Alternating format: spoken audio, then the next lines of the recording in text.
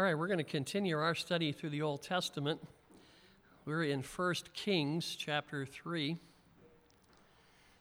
I didn't ring the bell today. I figured after a quiet week last week, we didn't meet. Didn't want to shock you this week and too much excitement, so we'll just quietly move into the study here. So we're in 1 Kings chapter 3. Last time we had a chance to be in 1 Kings, we had started chapter 3. Then we got to about verse 6. Excuse me. So we're going to get back in our passage. I want to back up a little bit to verse 4 so we can get some context here. This is about King Solomon. Excuse me.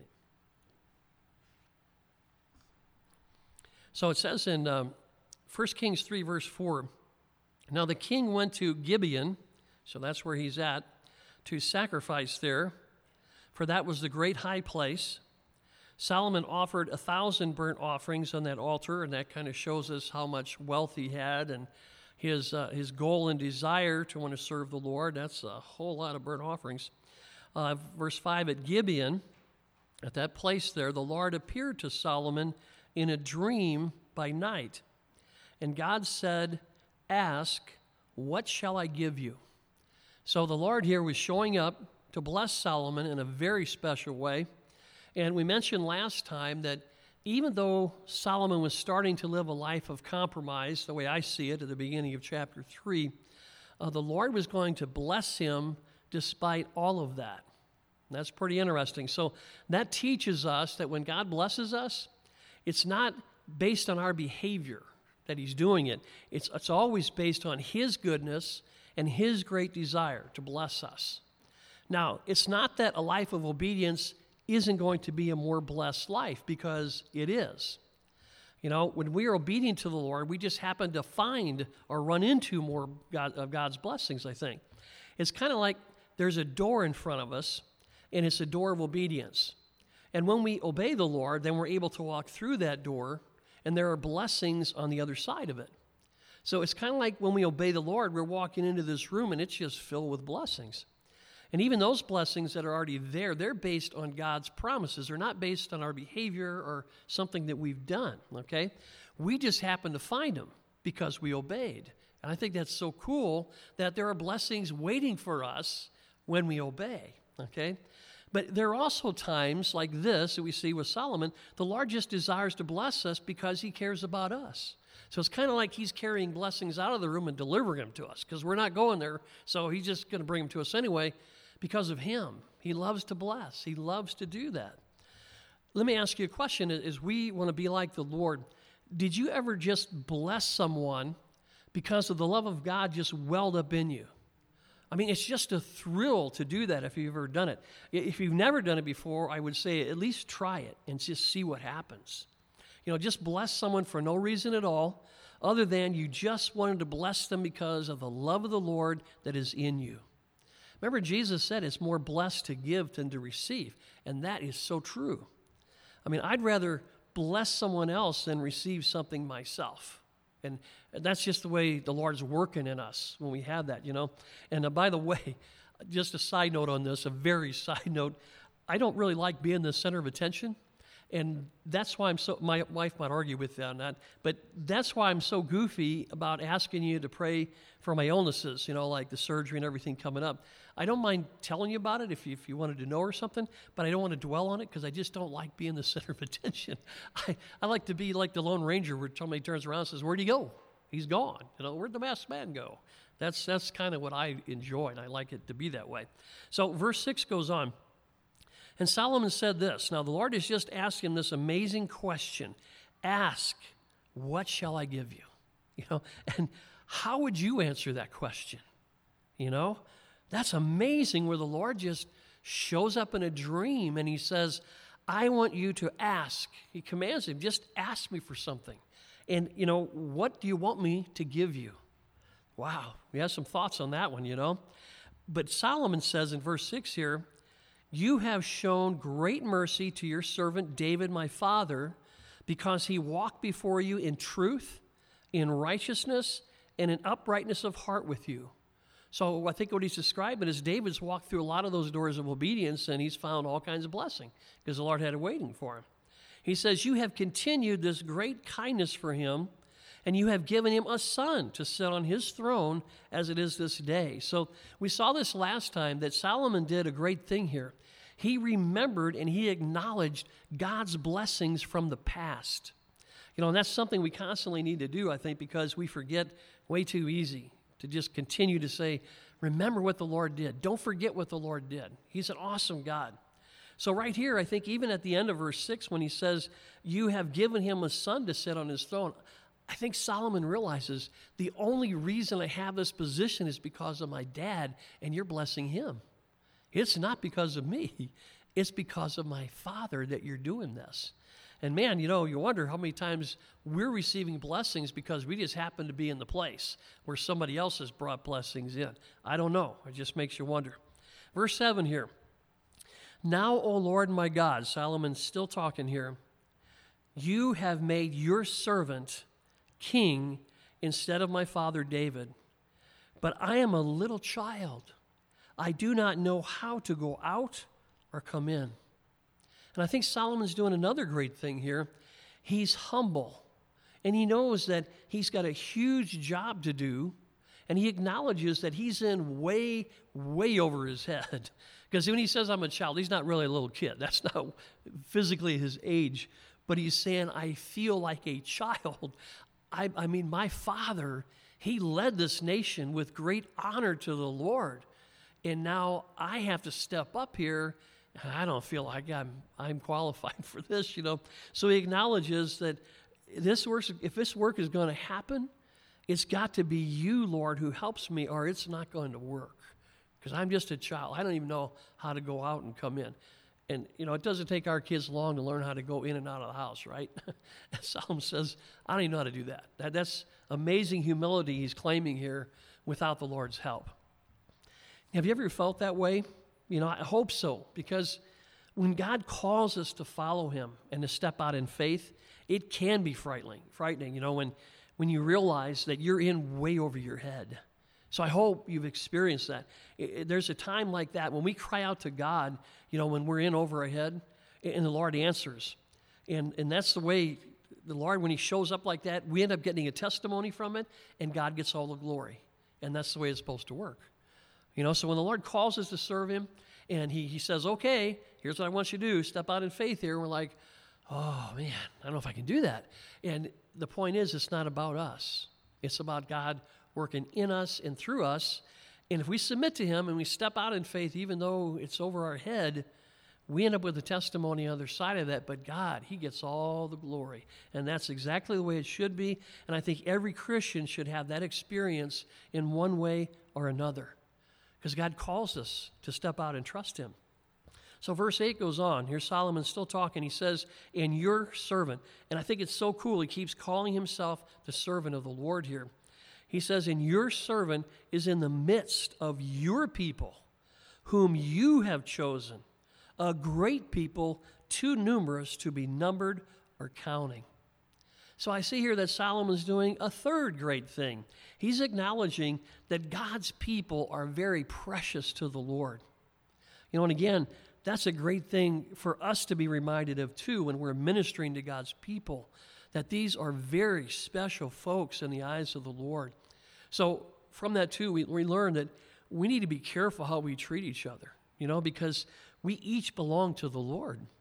So if we come against another believer, we better realize that we're messing with one of God's kids, That should cause us to back off a bit and maybe pray for each other rather than attack each other. So this is a great thing that Solomon's realized. These are your people, and you chose these people. These people are really special to you. And now I'm supposed to lead them. I'm in the very middle of this kind of folk. I better have your help, Lord. I don't want to mess this up. I almost see this picture as kind of the teenager, and the dad's going to give him the car keys. And he's like, man, Dad, I'm excited about this, but I'm sure hoping I don't wreck your car, And I kind of see that thought coming from Solomon here. So verse 9, therefore, he says, give to your servant an understanding heart. And that's what he's asking for. And that word understanding also means a hearing heart. So I think he's saying, I want to have a heart that hears you, Lord, that I can hear what you're telling me to do. I get you'll give me everything I need as long as I'm listening, as long as I'm hearing. So he says, give your servant an understanding heart. And here's the reason he wants that: to judge your people. Again, he doesn't want to do this wrong. He doesn't want to mess up here. He realizes this is God's work he's being called to, and he needs to do it God's way. Good thing, good insight. And he says here that I may discern between good and evil. Man, don't you wish our political leaders would say that? Lord, we need your help. What is right and what is wrong? Not what we think or the people think that have an evil bent to them. Lord, what do you say is right? What do you say is good? And what do you say is evil? And we'll just amen that one, okay? Then it says, for who is able to judge this great people of yours? What a question. Who's able to do that? Who's able to judge God's people? Whoever it is, they better be submitted to the Lord, and they better let the Lord lead and guide, right? So we see here, as Solomon asked for this understanding heart, we see finally what Solomon was leading up to. You know, he asks the Lord for a very good thing here. He wants to be a good judge for God's people because they're so precious to the Lord. So he asked the Lord to give him that understanding heart. And Solomon knew that it had to be the Lord to give him that kind of heart because he couldn't muster up a heart like that on his own. We don't have that in us, do we? You know, and did you know that if the Lord doesn't do a work in our heart, then we're not going to be able to do a good job of ministering to God's people. It's not going to work, all right? We might be able to put a good show up for a while, but if it's not God we've surrendered to and let him to work in our heart, we're not as effective as we might think we are, you know? And Jesus said this, without him, we can do nothing. Man, I like the way he said that. It really lets us know, if you want to do my work, then you're going to have to let me work in you and through you. Otherwise, it's not going to work. And I think it's interesting when Jesus said, you can do nothing without me. He didn't say you could do a good job, you know, of ministering to God's people. It can be kind of a fair job. It'd be a little better if you did it with me, you know, but that's not what he said. He said, you can't do anything without me. Sometimes we might have that thought, well, I think I can handle this one, Lord. I can do all right. Lord is just shaking his head. You'll be back. When it doesn't work, you'll be back to say, please, Father, forgive me and help me. Let's do it your way. But Jesus said, you know, we can't do anything without him. So it was very wise of Solomon here to ask the Lord to give him this kind of heart. It's a good thing. The Lord's going to say it's good in a second here. But I want you to see something in Acts 13. Acts chapter 13. This message we're having, this is a message that was kind of supposed to be for last week, but the weather wasn't permitting that, you know. So as I was going through it again this week, the Lord kind of tapped me and said, there's something you need to see here. And this is what we're looking at in Acts chapter 13. And I tell you what, the Lord really, really hit me with this. And I bring it to you, and I hope you really consider this too. I think it's amazing, an amazing point. In Acts chapter 13, we're seeing some preaching done here.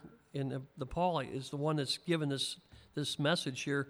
Look at verse 21 for a second, because he's talking about this time period back during King David and King Solomon. Excuse me. So Acts 13, look at verse 21. Afterward, they asked for a king. So God gave them Saul, the son of Kish, a man of the tribe of Benjamin, for 40 years. And notice verse 22. And when he had removed him, he raised up for them David as king, to whom also he gave testimony. And here's what he said. Here's what God said. I have found David, the son of Jesse, a man after my own heart. So he said, I found a young man, and he is coming after my own heart. He wants to be like me. And what does it mean to be a man after God's heart? He tells us right there in that verse, because this is a cool thing with English grammar. If you got the New King James and you got some English grammar that's our modern grammar working for you, if you notice right after it says a man after my own heart, you got a comma. And that comma is telling you right there, it's going to describe something that it just mentioned here. So he's telling us an answer. What is it like to be a man after God's own heart? Who will do all my will. That's what it's like. That's the testimony David had. Wow. You talk about standing before the Lord and hearing, well done, thou good and faithful servant. That's the top of the class right there. When the Lord can say, I found somebody who's after my own heart who will do all my will. Did David mess up? Yeah, he did. He messed up. He's a sinner like the rest of us. But he had that testimony. He did God's will with his life. Isn't that something? But to ask for a heart like this, see, Solomon did good. He said, Lord, give me an understanding heart. But you know what David did? David said, give me your heart. I'm after your heart. That's the best thing we could ever ask for, to have a heart like God's heart. Think about that one. The Lord really hit me with that this week as I was going through this. I thought, wow. I thought, Solomon did a good thing. And the Lord said, he gives a thumbs up to it. In a minute, we'll see that in the passage there. But David did something more. He asked for God's heart. And someone summarized the kings at that time. They said, Saul was a king with no heart for God. David was a king with a full heart for God. And Solomon was a king with a half heart for God. And I thought that's a pretty good summary of those kings at that time. But if we desire to say, Lord, I want to have your heart. When the Lord brought me to that this week, I started praying that. I said, Lord, give me your heart. And I didn't hear any audible voice or anything, but it kind of sensed that the Lord was saying to me, are you sure you want to do that? Because look how they treated my son Jesus. And you had to think about that, and I said, yes, Lord, I'm sure that's really what I want. And it's like they wanted to kill my son Jesus. Are you sure you want my heart? I mean, there will be people that love you. God's people, they'll love you. God's people, they love Jesus, right? But there are going to be people that hate you. And all Jesus did was speak God's truth in love, right? And sometimes the truth was kind of hard, but that's what he did. So if you want to do that, I'd encourage you to pray that way. You want to be Solomon, ask for wisdom, great, you can do that, and the Lord offers that to us in the New Testament. But if you want to be like David, say, Lord, I want your heart. I don't want just a hearing heart. I want to have your heart. And the Lord will bless you in that, I'm sure. And I ask you, if you haven't considered that before, have you ever asked the Lord to change your heart? Have you ever asked him to give him your heart? Because if you haven't done that, then I would encourage you to do that right now. And we can pause for a second to give you a moment to do that.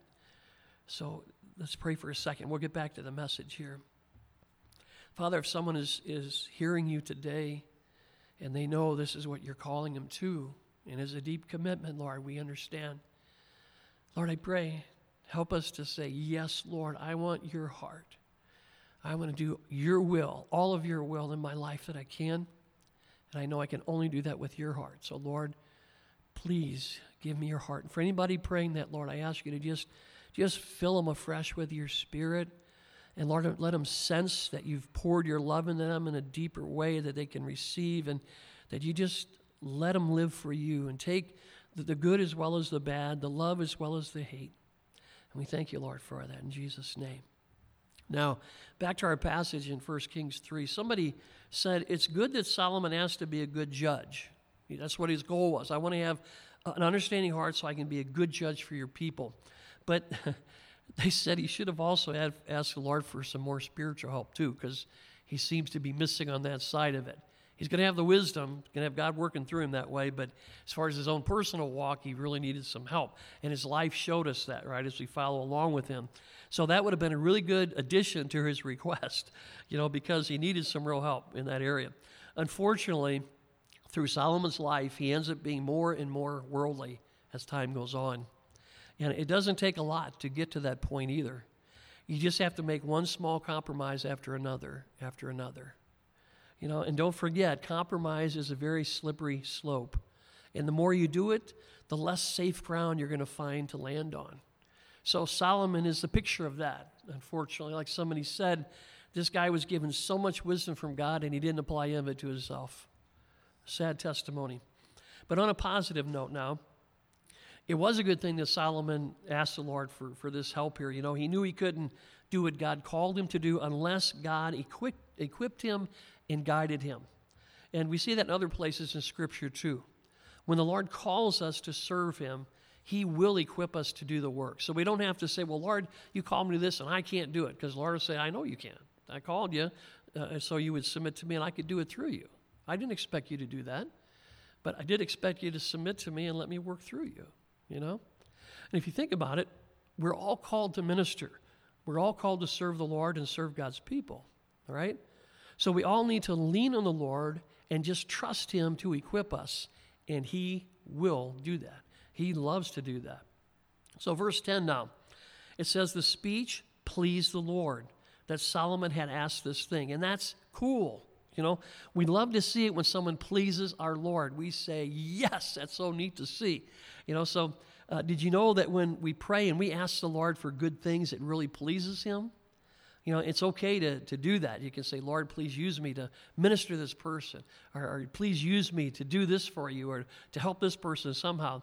And just imagine, it's okay to imagine the Lord smiling at you when you do that, because he's pleased when we do good things. This was a good thing. Okay, verse 11 goes on, then God spoke to him. Here's what he said. Because you have asked this thing and have not asked long life for yourself, nor have asked riches for yourself, nor have asked the life of your enemies, but have asked for yourself understanding to discern justice. So the only thing he asked for was something to be used to serve the Lord and God's people. Behold, in verse 12, he says, I have done according to your words. You asked me, I've given it to you. It's done. He's got it, okay? He says, see, I have given you a wise and understanding heart, and here's the result of that, so that there has not been anyone like you before you, nor shall any like you arise after you. So we do see that Solomon here, he didn't ask for selfish stuff. And, you know, that's why I said, when we asked the question, what would we say when God shows up in a dream and says, just ask me, I'll give you whatever you want. What do you want? Unfortunately, our American dream might come in front of that and say, whoa, well, let me see now. You know, but Solomon, he was amazing here. He didn't ask for any of that. It wasn't anything selfish, you know. And the Lord gives him such an abundance of what he asks for that God says there's not going to be anyone like you ever again. That's hard to imagine. Wow. Amazing. And at that point, I think Solomon could handle it. Later on in life, I'm not so sure, but at that point, he was humble enough to do that. And when it talks about this wisdom God gave him, I like Adrian Rogers' definition for wisdom. He said, wisdom is uncommon sense. I thought that was pretty good. You know, there's such a thing as common sense, even though it's mostly gone into hiding in our recent times here. But when God gives someone wisdom, his wisdom, it goes way beyond just plain old common sense. And it passes up common sense like it's standing still. You know, that's God's wisdom. So if you've ever been around someone who's been given that gift of wisdom, it just blows you away with the stuff they come up with. And that's because it's God's way of thinking, you know? It's his thoughts. And the Lord says, for as the heavens are higher than the earth, so are my ways higher than your ways, and my thoughts than your thoughts. So God's thoughts are enough to shock us. That's why sometimes we're reading through the Word and we're going, whoa, did you really say that, Lord? And it's like, yeah, I said that. That's really the way it is. And it's like, wow, I never would imagine. And the Lord said, I know. My thoughts are not your thoughts, right? So we go on to verse 13 then. The Lord says, and I have also given you what you have not asked for. I think the Lord does that for us a lot. He blesses us for things we don't even ask for because he loves us and he loves to bless his children. But he said, I've given you what you have not asked for, both riches and honor, notice, so that there shall not be anyone like you among the kings all your days. Wow, so in two different areas, Solomon's going to stand out. One in the wisdom God gives him, no one's ever going to be like him. And even in his own day, he's going to be so rich and have so much honor, there won't be any other king on the earth that's going to be like him. Isn't that amazing? All his days during his time. So what we see here is blessing on top of blessing. And this shows us how amazing God's grace really is. You know, it says in Ephesians 3:20 in the New Testament for us, now to him who is able to do exceedingly abundant above all that we can ask or think. And that's what Solomon's experiencing right here. It's blessing on top of blessing. So not only is the Lord giving him the things he asked for, I got more blessings to put on top of that too. Okay? So there's no one else in his time that's ever going to be like him. And notice something here. That you can have riches without honor, and you can have honor without riches. But the Lord was giving him both of those things. That's an amazing treat to have both of those things. All these riches and all the honor that goes with it, right? Because we know people in our own culture that are very wealthy. When it comes to honor, it's not there, right? And we may have folks that are very honorable in our culture. They don't have anything going for them on the monetary side. But the Lord says, I'm giving you both. Wow, that's amazing. And notice something else here too. With Solomon being blessed with riches from the Lord, he is never going to have to worry about any needs for the rest of his life. Isn't that amazing? How would you like to have that? Well, you know what? We do. We do have that. You and I don't ever have to worry about any of our needs for the rest of our life if we do things God's way. Because there's a promise in Matthew 6:33 that you're well aware of. Seek first the kingdom of God and his righteousness, and all these things shall be added to you. So that doesn't mean that we need to be as wealthy as King Solomon, but it does mean that every single need we will have for the rest of our life on this earth is going to be met if, there's a condition on this promise, it's if we make the Lord and his ways the number one priority in our life. But isn't that amazing that we have the same promise from the Lord? So verse 14, so if you walk in my ways, the Lord says, and he's got a condition here on that too, right? If you walk in my ways to keep my statutes and my commandments, as your father David walked, then I will lengthen your days. So there was a condition put on this promise, right?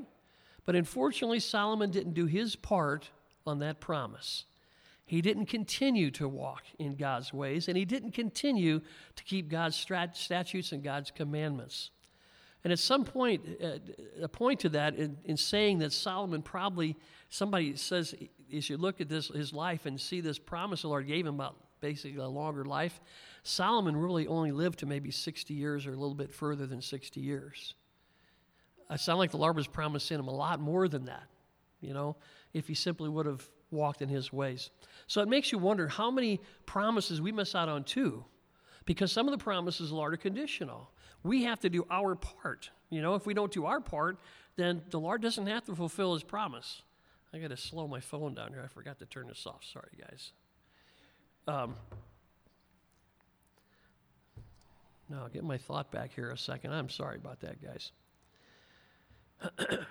Yeah, so when we talk about conditional promises from the Lord, the one that always pops in the front of my mind, and I don't know why, I guess the Lord's trying to get my attention on that, but Jesus said this, follow me and I'll make you fishers of men.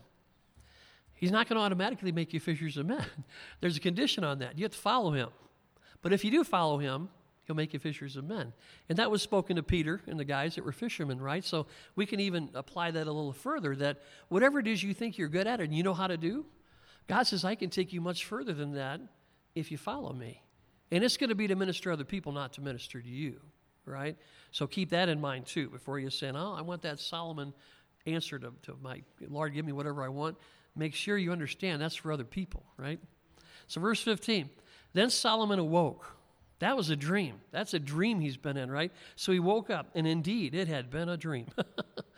And he came to Jerusalem. So he was at this other place, right? We're told where he was to do his burnt sacrifices. Now from there he goes to Jerusalem, and he stood before the Ark of the Covenant of the Lord. And he offered up burnt offerings there too. And he offered up peace offerings, fellowship offerings. And he made a feast for all his servants. So when Solomon woke up, first thing he did, he then realized that was a dream that God had spoken to him in. And have you ever had one of those dreams that has just seemed so real that when you wake up, you're kind of shocked that it was a dream? I think that's what Solomon was experiencing here. And this is kind of what I would call a spiritual dream, too, that Solomon had, because the Lord was ministering to him in it. And I don't know, do you have spiritual dreams? I don't know if you do. I've only had a few that I can remember, as being an actual spiritual dream. But those dreams I've had like that, same with you, I'm sure, they're so real that when you wake up, you're like, wow, I thought that was real, but that was a dream, And that's what Solomon, I think, hit him right when he woke up. Wow, God ministered to me right there, and I thought he was right there, But if you remember back in verse 4, just before Solomon had this dream, we're told that he went to the altar, and the altar, remember, for the sacrifices was in Gibeon, and that's where we started out when he had this dream. And then he worshiped the Lord there, right? He had all these burnt sacrifices, he worshiping the Lord. And now he wakes up from the dream, and he goes to Jerusalem, which is where the ark was at. We mentioned that last time. The ark and the altar were not in the same place. They had gotten separated, and they never put them back together. And he worshiped the Lord there some more when he got there.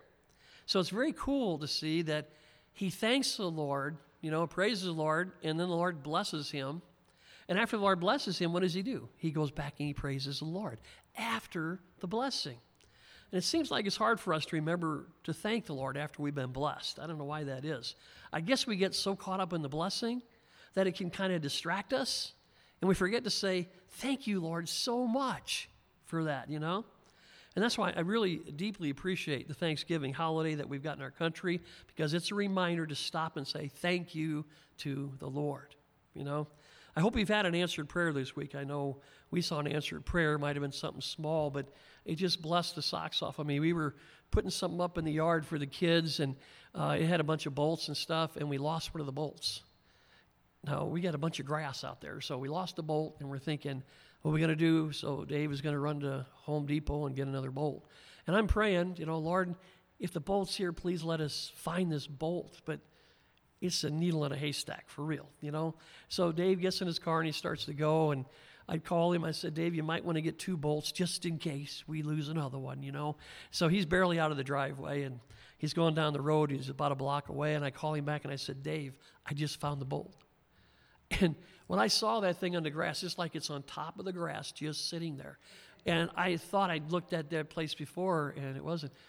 The Lord answered that prayer, and I knew it had to be the Lord.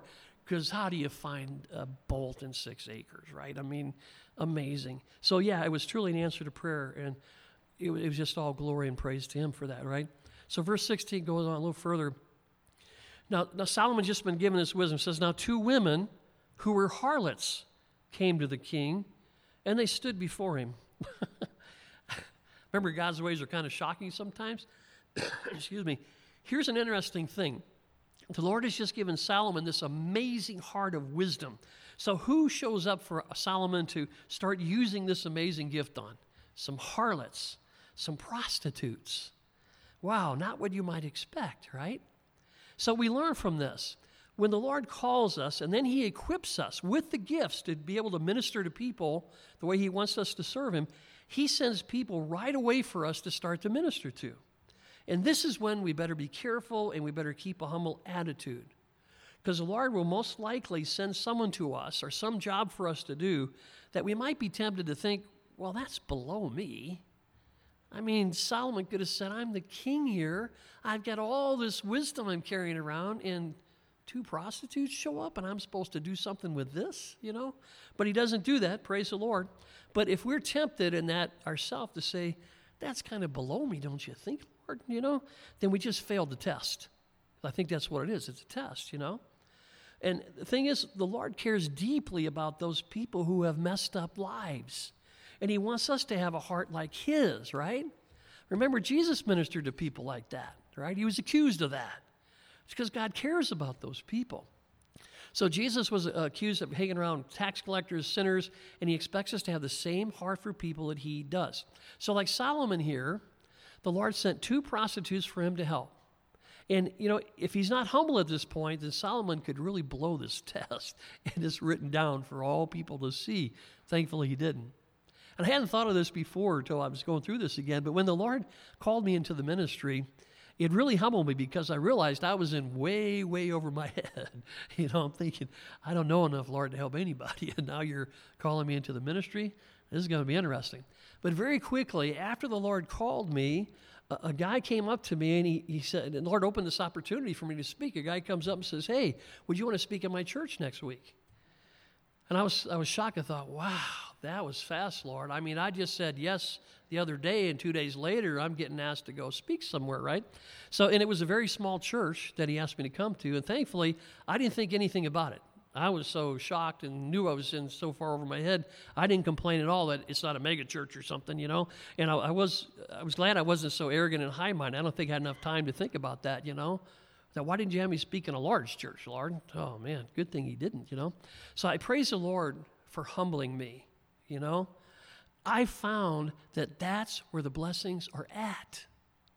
If you want to find that door of blessings, I can tell you what leads there. It's humility. You stay humble, and it leads you right to that door of God's blessings.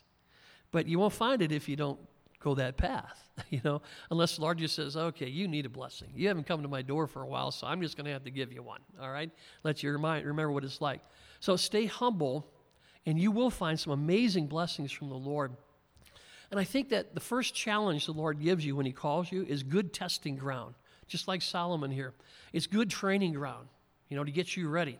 It's like these prostitutes the Lord sent to Solomon. He's just been given all this wisdom, and how's he supposed to use it? To help these two prostitute ladies that come to him with a problem in their life. That'd be like your parents. They just gave you this super expensive car when you're 16 years old on your 16th birthday. It's an expensive, super fantastic sports car, and you ask them, where can I go with this? And they tell you, I want you to go down to the store in the corner and get us some bread and milk. And you're thinking, that store is only 3 blocks away, and I walk there all the time, and that's where you want me to go with this car, But you don't complain, you stay humble, And that would be really hard for a 16-year-old to not go anywhere, right, with that thing? Because you're thinking, I got this car I know can tear up the highway, and I can only drive it 3 blocks. And you know how many people could handle a test like that and really pull it off well without complaining? I mean, he's probably thinking, I could take this to my friends right now, and they'd be drooling over this car, But 3 blocks is it. Oh, okay, I got to do that, stay humble and do that. But that's the kind of obedience the Lord expects from us. And do you know why? Because that's what the Lord is like himself. Let's look at John chapter 13 a minute. A good reminder for us here. John chapter 13. Somebody pointed this out one time. We were listening to a message, and man, it just floored me. I hadn't caught this before or paid attention to it that I recall. John chapter 13 in verse 1.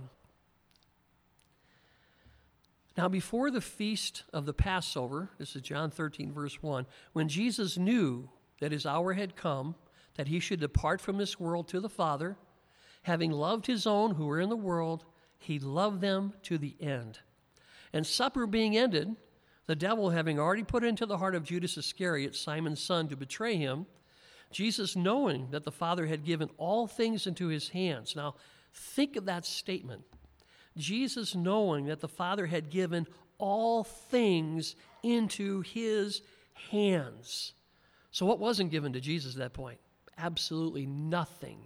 The entire universe, all the people, all the planets, everything, it was all given to him. So it says, knowing that all things were given to his hands, and also knowing that he had come from God, from the very presence of God the Father, and he was going to go back to the presence of the Father. What did he do? He rose from supper, laid aside his garments, took a towel, and girded himself. And after that, he poured water into a basin and began to wash the disciples' feet and to wipe them with the towel with which he was girded. Isn't that amazing? Jesus, having been given all things, doesn't look for the nearest throne to climb up to or anything. He instead humbles himself and takes a lowly servant's position and washes the stinky feet of the disciples without blinking, without a heartbeat missed there. So see, when God calls us to that, it's because that's how he is. He's calling us to be like him. So the Lord isn't asking us to do anything that he wouldn't do himself. when he offers us a chance to minister in a very low way to start with, He wants us to be like him, humble and obedient, We had to laugh because it made me think of a story, too. We heard at a conference out in Indiana one time, one of the speakers there, he told us a story about Pastor Chuck out in California, big church, and guys would come and hear him speak in front of all these people, and they'd say, I want to do that. I want that position up there at the pulpit, And so what they would do, I call these wannabe pastors that showed up. So what would Pastor Chuck do? First thing he would do is say, okay, I want this guy to take you, and he'll tell you what to do next. And it was a janitor. The janitor took him out back to behind the place, and there was a real messy area back there where a fence, all the wind would blow all the trash and everything. And the janitor would give him a trash bag and something to pick it up with, I can't think, what do you call it, the rake or something. And he'd say, go ahead and do that, and that should just take you maybe an hour, and I'll be back to check on you. And that janitor would come back, and he said, you'd be surprised how many guys were called out of the ministry so quickly after just being called into the ministry. And I thought, wow, isn't that amazing? That's the Lord's way of doing something. I'll gift you, I'll enable you, but guess what? You're going to be tested first. Do you really want to serve me, or you just want the glory? So Solomon was at that place right here. Verse 17, it says, and one woman said, so here's the prostitutes talking to him, oh my Lord, this woman and I dwell in the same house, and I gave birth while she was in the house. Verse 18, then it happened the third day after I had given birth, 3 days later, that this woman also gave birth, and we were together. No one was with us in the house except the two of us in the house. Now, notice this, how challenging this case is going to be for him, because there's no other witnesses, just these two ladies. So it's just one lady's word against the other lady's word, and nobody's going to come forward and say, well, I was a witness to this situation. I can tell you what happened. Now, if you ask a detective, what do you do if there are no witnesses in the case? He's probably going to tell you, then the case is dead in the water, because you don't know where to go if you got no witnesses. So it really helps when you got a witness to come and give some additional information. But you know what? In this situation, there actually was a witness in this house who saw everything that happened. It was the Lord, right? And he witnessed the whole thing, and he's going to give Solomon the wisdom to get to the bottom of this and to come up with the right answer. So verse 19, this woman's son died in the night because she lay on him. So she said, I had my child first. 3 days later, she had a child. She rolled over on her son and ended up killing him. Verse 20, so she arose in the middle of the night. She took my son from my side, my living son, while your maidservant slept. Notice she calls herself the maidservant here.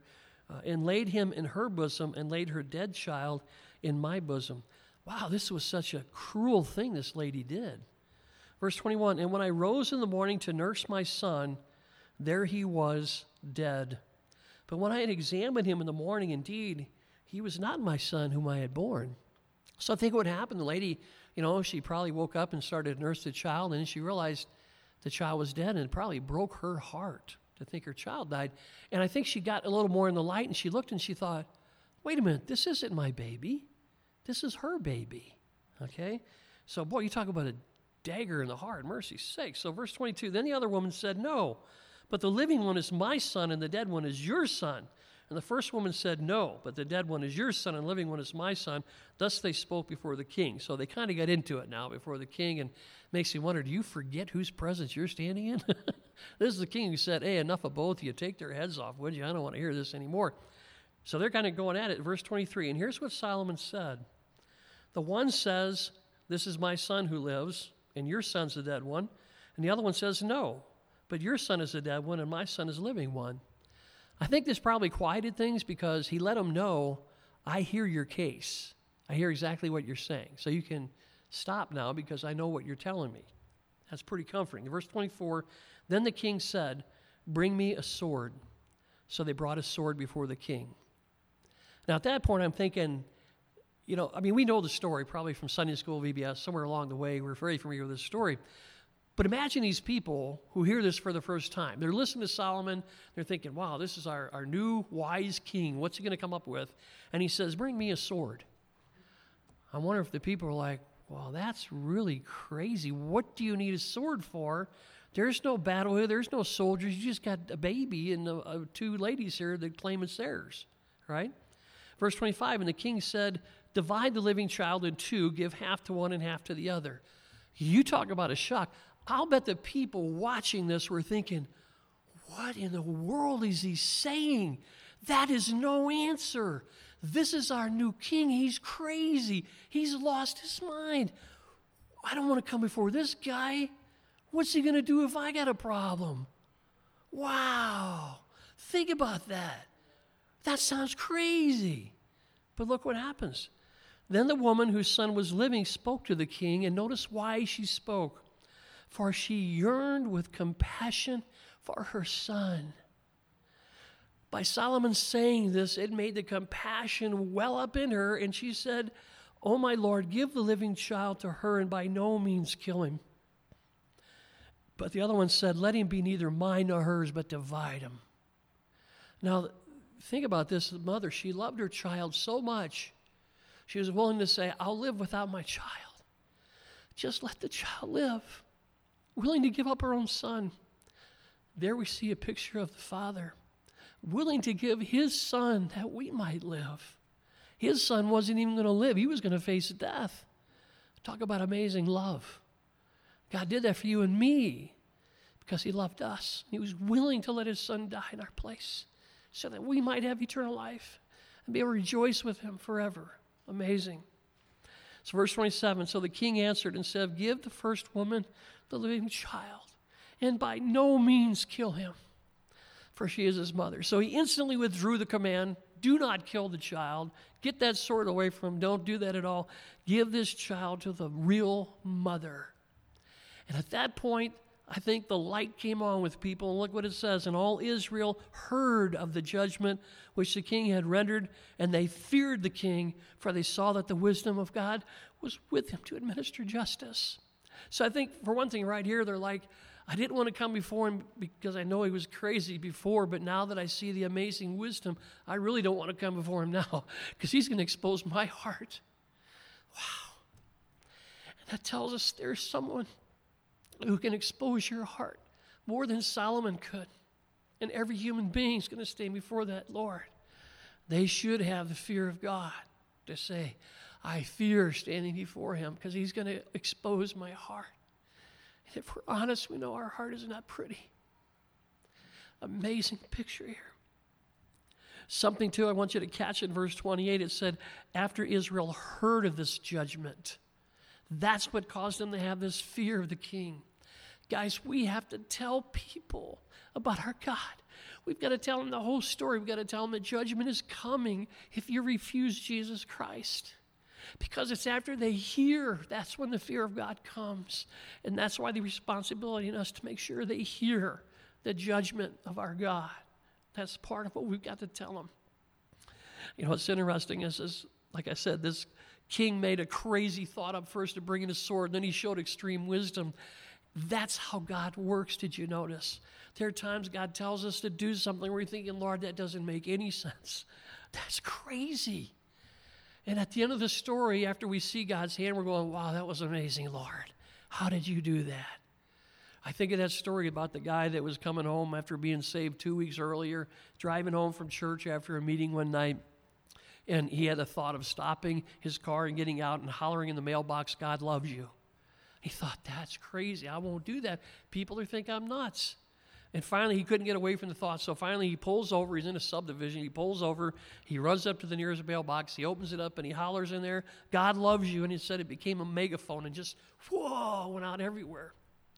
And he's like, oh, I got to get out of here now for sure. So he's running back to his car. And just then, a door opens to the house right where he's at. And a guy comes out and says, wait a minute. And the guy says, whoa. He says, I'm leaving. I'm a new Christian. I thought I was supposed to do that. I'm leaving. Don't worry. Don't call the cops or nothing. And the guy said to him, he says, no, I want you to know. I was on a stool with a rope around my neck.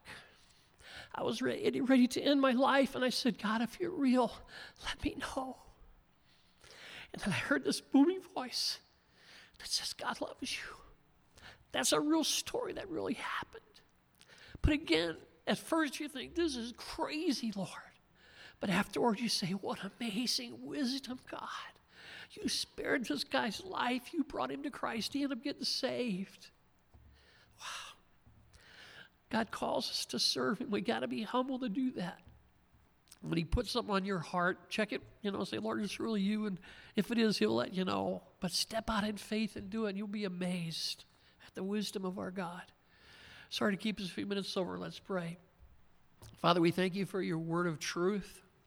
I praise you, Lord, for really speaking to our hearts today.